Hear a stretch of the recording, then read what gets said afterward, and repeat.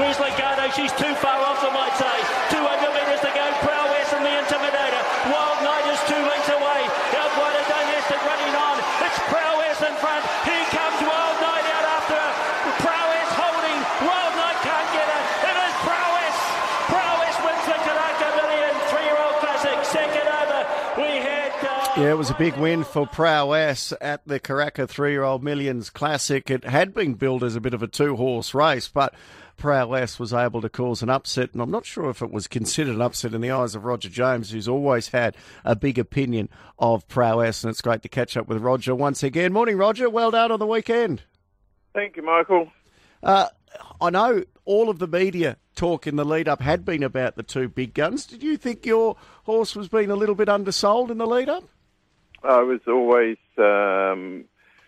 of the thought that she could win it. I wasn't underestimating the two favourites, but significantly, her only two defeats, and we haven't dodged the best anywhere.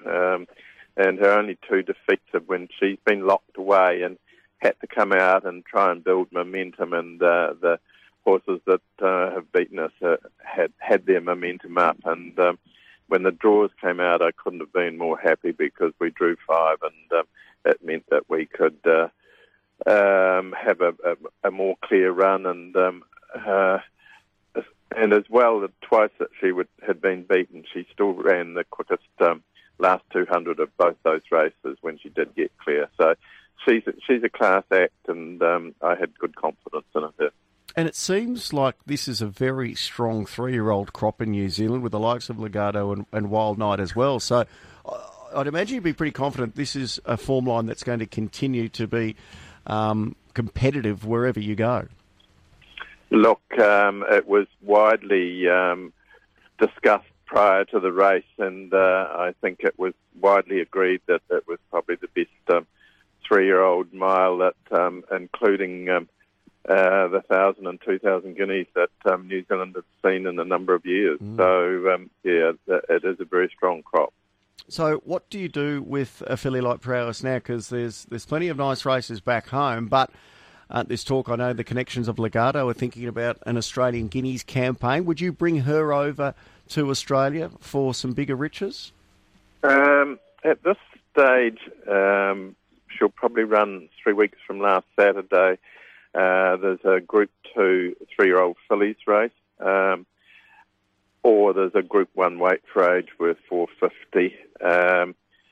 So she'll probably consider one of those, and then we make a decision then whether she might go to the New Zealand Derby. It's worth $1 million, and I'm super confident she'll love to get 2,000 metres, and pretty confident that she'll get 1.5 miles. She relaxes beautifully, and she's always when she wins, she's always got her ears pricked up and got a little bit in the tank. So I'm not discounting a trip to Sydney after that, but at this stage, that's probably where we're going to look.